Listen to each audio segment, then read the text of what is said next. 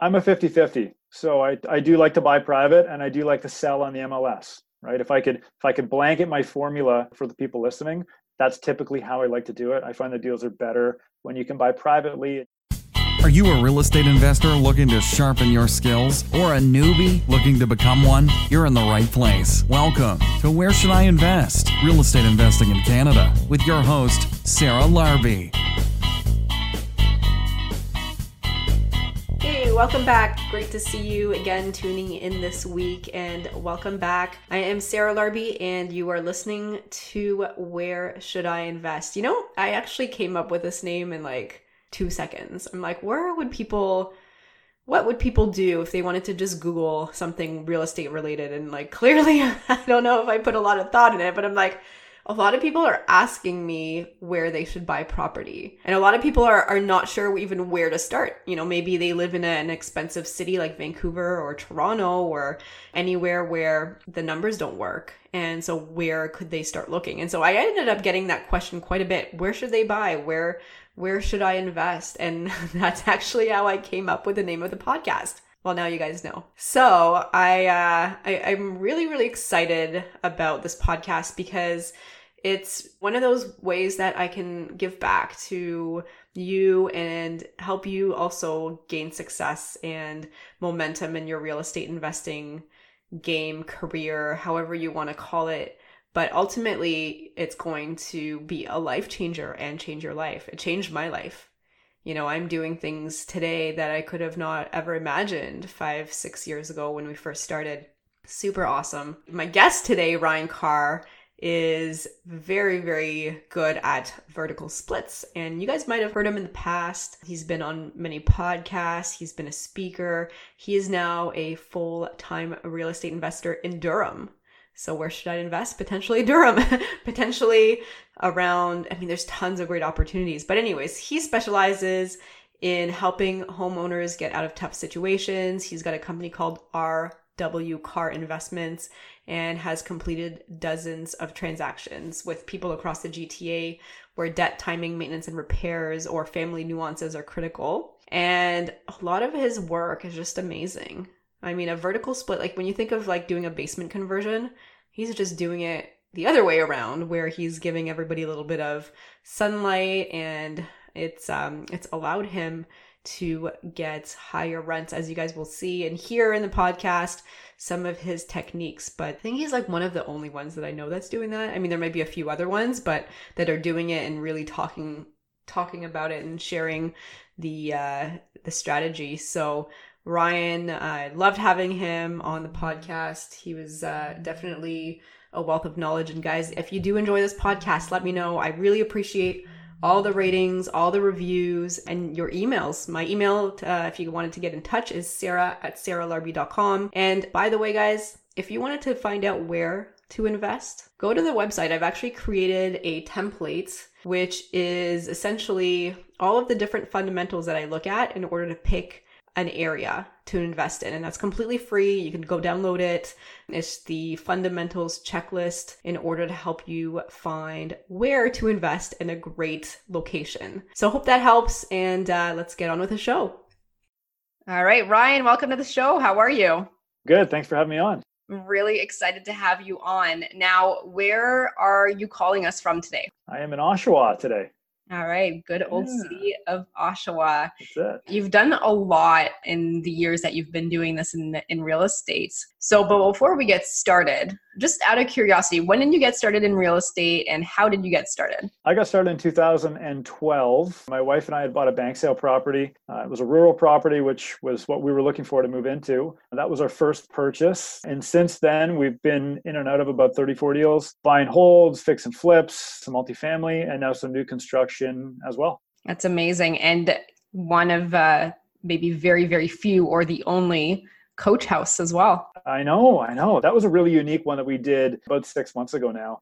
And the exposure that we had on that was amazing. We were on like all these major news channels, BNN, Bloomberg, Toronto Star, Global News, all this stuff. So it was a really cool project to take on for sure. Amazing. So you're doing a lot of different things. Is there one strategy that you started doing before you decided to do a few different things at at once? Yeah. Well, my first house was just like a move in and fix it up kind of thing because I knew nothing about real estate. I knew nothing about construction, nothing about real estate, nothing about financing or transactions or anything. So when I got started, I mean, I just did it out of necessity because we needed a place to live, right? After that, it was buying holds and flips. And now that's kind of grown into some other areas. But I focus on all of those areas every day because at its core essence, I'm of the opinion that all of the work is essentially the same. You just need to fine tune and tweak it to suit the project. So whether you do a flip or a basement apartment, and you're going to keep it, I mean, it's still construction, it's still labor, it's still time and effort and making sure that the numbers work and financing and all that. So it's for me, it's all the same. Yeah, absolutely. And I'm sure it keeps it a little bit interesting in the sense that it is all the same, but you're doing something a little bit different each time and keeps it exciting, I'm sure. It does. And what's cool is that because it's all the same, you can open up more opportunities when you want to scale for volume. So like for me, if I can't make something work as a flip, well, maybe it could be a buy and hold. And if it can't be a buy and hold because the layout's wrong, well, maybe we can take the house down and split the lot. Or if we can't split the lot, maybe it's best as wholesale or something like that. Or maybe it's something you just buy and put it right back up on the market. You just keep it fresh and wherever the opportunity lies, that's what we take. So right now, before we pressed record, you were mentioning that you were working on 9 deals. Yes. All right. I'm down to 9. I was up to 10 and now I'm down to 9. One finally got sold, thank God. So what are they? Yeah, so we got some buy and holds in the mix. I think we have 2 or 3. We've got some flips in the mix. I think there's 2 or 3 there. I've got 4 new houses being built right now and a multifamily building. All right, so lots of things. So How are you managing all of that? Do you have a team? Is it just you? How do you have that set up? I do. So I've got full-time staff. I've had full-time staff for 3-4 years now, which has been fantastic. People come and go, but the core people have remained and they've been with me since the beginning. And it's a really good feeling as an employer, to see the same people stick around because of lifestyle. We put them first because of, work ethic. I attribute a lot of my successes to the fact that I have staff that rely on me and I push very, very hard for them. Right. If I didn't have full-time staff that I had to keep busy every single day, there would be times where you could say, maybe I'll take the day off or whatever. But it's like, no, these people rely on me. They have mortgages and car payments and so on. So I push for them. But yeah, right now we got full-time staff. And then because we grew like crazy over the last couple of years, I've also taken on more sub-trades as well. So right now we have, call it 3 full-time crews on the go at various locations and construction sites. And then in the background, we've got probably 15 to 20 periphery trades that we work with on a weekly, monthly basis to keep the wheels on the bus. That's quite interesting. So are these people hired full-time as employees or you have them on contract or how does that work? Because there's pros and cons to hiring, as an employer versus not, right? There is. So they're T4 employees, like fully registered CPP, EI, WSIB, all that stuff. It's people don't know, but it's actually very expensive to have an employee on payroll because one, you have to keep them busy 40 hours a week or whatever your hourly requirements are. But there's a lot of back end work that comes with this as well. So yeah, they're T4 staff. Okay. All right. Nice. So obviously you're in a spot that many people look and say, how do I get there? And you obviously started in 2012. So you moved very, very quickly. What strategies did you apply to really be able to scale your business? I mean, were you working with JVs? Was it private money? Like, how did you acquire the financing, the ability to do it, the skill? Talk to us about that. Yeah, so I am largely self-financed. I'm not a trust fund baby. I'm not a silver spoon kid. I did this from hard work and strategy and technique. I think there was times to bring in partners. And I think that was in around my 3rd or 4th deal. And I did that for a very specific reason. And I brought them in for 1, maybe 2 transactions. And then I was able to carry on. And then I think I hit another roadblock where I needed to bring in a partner for a deal or 2. And then I was able to carry on again. So for me, this was largely based on, like I say, strategy and technique.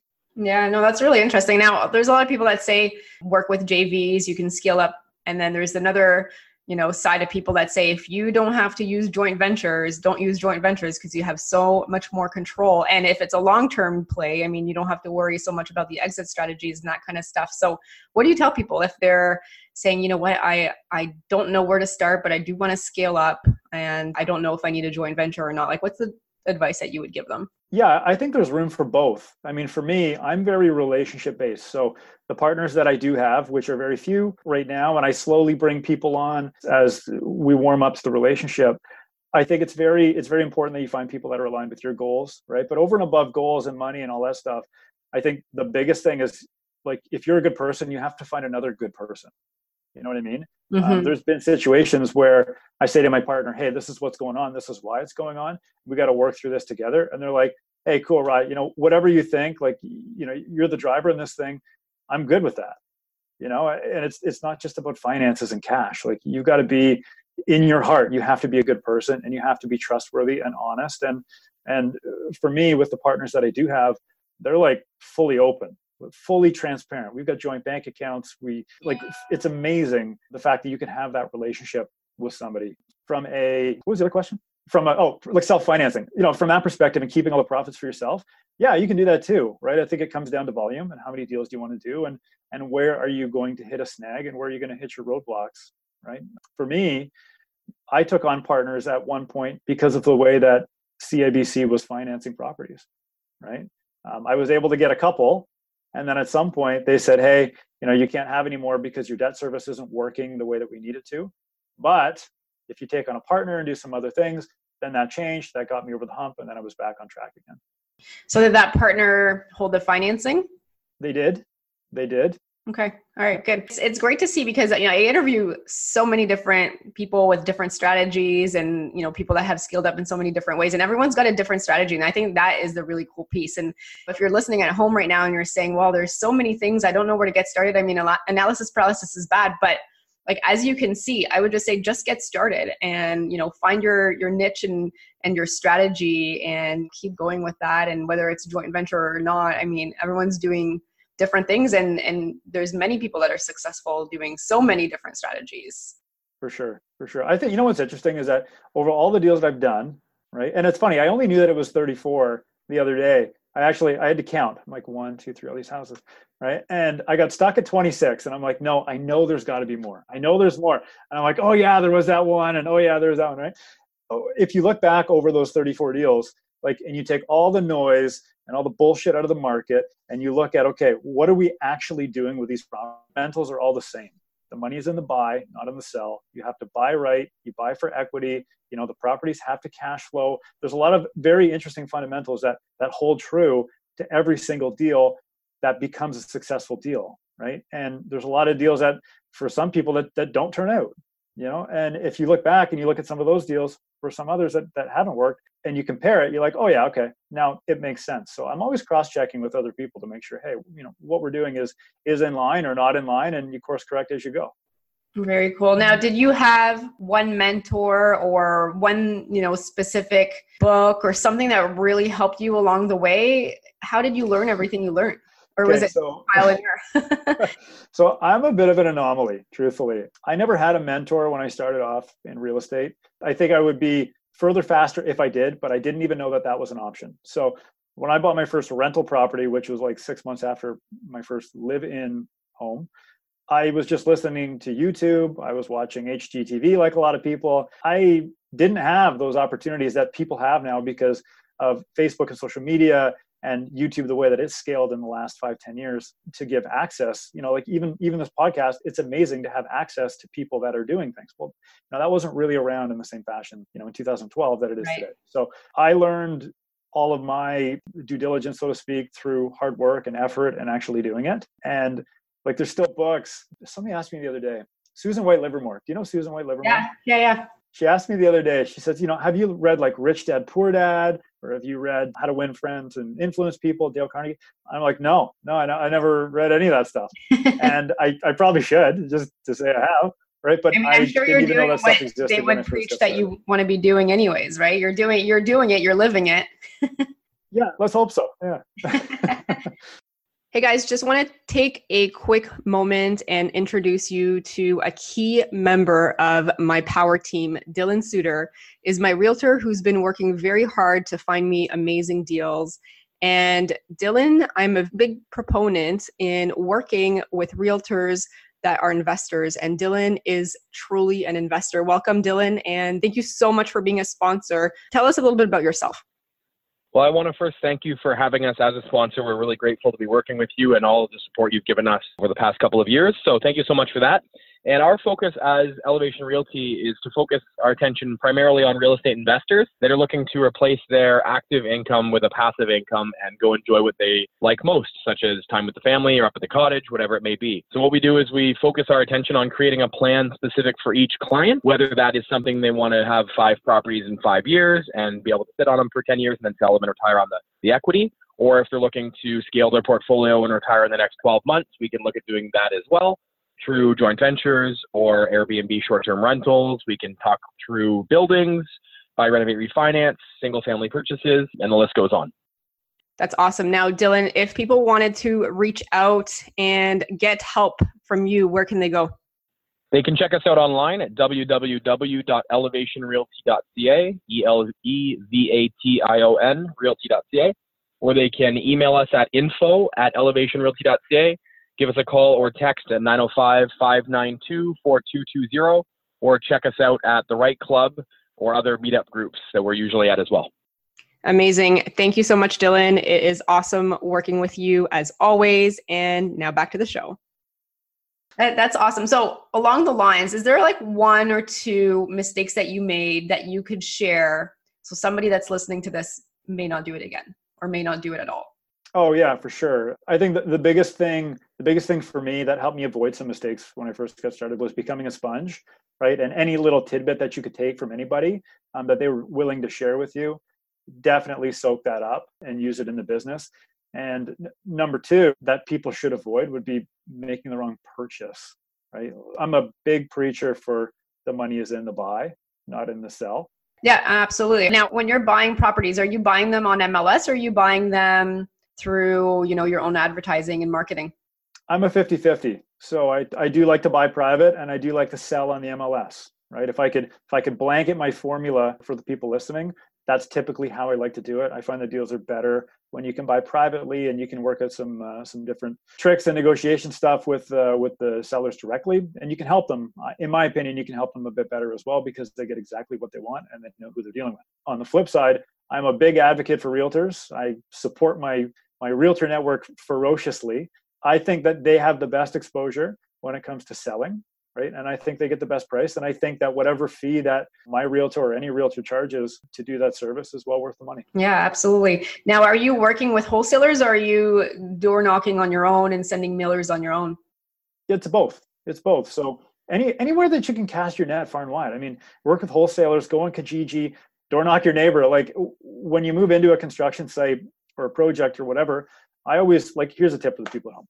Door knock both sides of the house that you're working on, left and right, across the street, left and right? And just say, hey, I'm Ryan, I'm Sarah, I'm working on this place. Just thought I'd introduce myself. If you have any questions or any concerns, give me a call direct. Here's my cell phone number, right? Not some grasshopper number or whatever.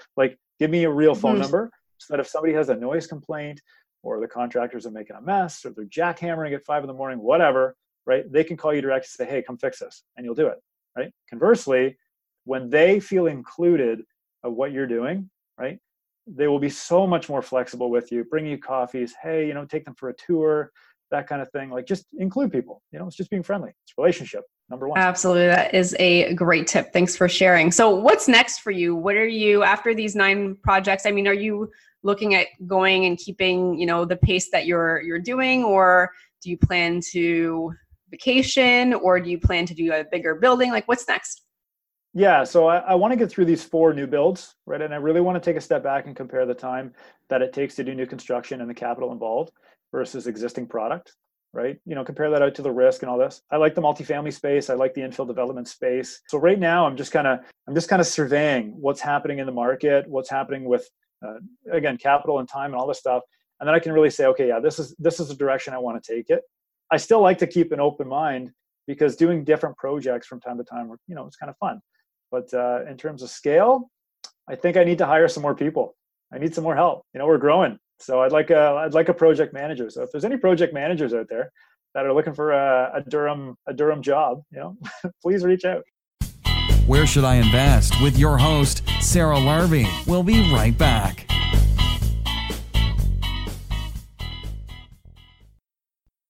Hey guys, I just wanted to take a quick moment and pause the podcast interview here because I wanted to introduce you to Dalia Barsoum of Streetwise Mortgages. I am a big believer, as you guys probably have heard, work with a mortgage broker. They are going to help you scale. And when I was first growing in real estate investing and looking to buying my second property and my third property, I was going directly to the bank then. I hadn't met Dalia yet. And I actually was hitting a roadblock when it came to financing because the bank started asking me for 25% as the down payment. And then for my third property, they wanted 35%. And it was really, really hard for me to A, understand why it was creeping up like that. And B, I didn't have 35% to put down. I had 20%. And luckily, I actually met Dalia at that point in time. And Dalia is actually an investor herself, and she works with many, many investors. And she knows all the pitfalls and the barriers that normally come up with dealing directly with a bank and all the different lenders. And Dalia was actually able to not just find me proper alternatives, but I've got 9 properties now and I'm still able to get financing with A lenders, and it allows me to be able to scale up without hitting the financing wall. And so she's been a tremendous help. So the other thing I really, really enjoy is Dalia also does a free goals analysis. So if you go to either my website or her website, streetwisemortgages.com, mention the podcast and ask for the free goals analysis, it was a game changer for me. And it allowed me to actually understand what I needed to do, how many properties I was going to get because of the cash flow that I was looking for. If you guys wanted to reach out to Dalia, you can reach out to her by email, which is info@streetwisemortgages.com, or you can actually reach out to her on the website at streetwisemortgages.com and then just go to the contact section. And you can also call her at 1-800-208-6255. Thanks for listening, and back to the show. Back to the show. Where should I invest? Real estate investing in Canada with your host, Sarah Larbi. Absolutely. We'll have your information so that people can reach out to you after the show. Now, are you just in Durham? Predominantly, yes. So Oshawa and Clarington are my 2 main markets.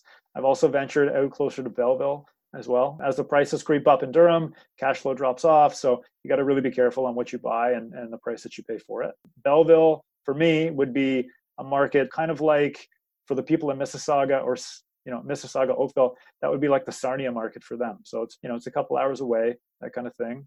And that's where I've been able to find some deals too. Amazing. And Oshawa's, it's definitely gone up in price since the last little while that I've been looking at it. How do you think the 407s and then that whole development is going to affect that area?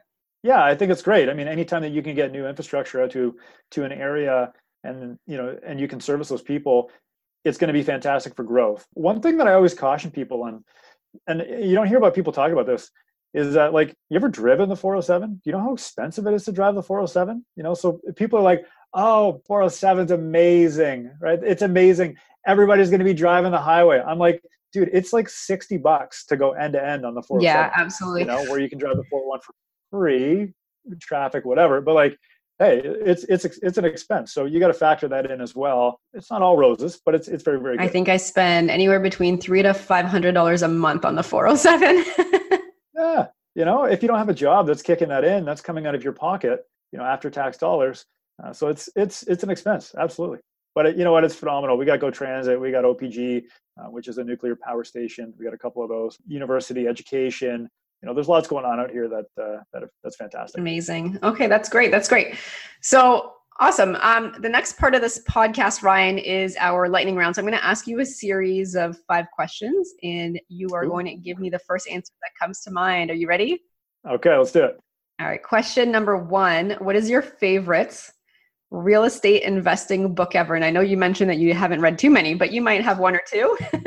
You know what? I like Steve Wynn. I'm a big follower of Steve Wynn. I think what he did in Las Vegas was fantastic. And he's got a couple books. One's called Winner Takes All, and another one's called Running Scared. So check those out. Okay, awesome. Number 2, what is your favorite podcast? My favorite podcast? I don't really listen. I come on them. I'm not sure. I don't really listen to podcasts, truthfully.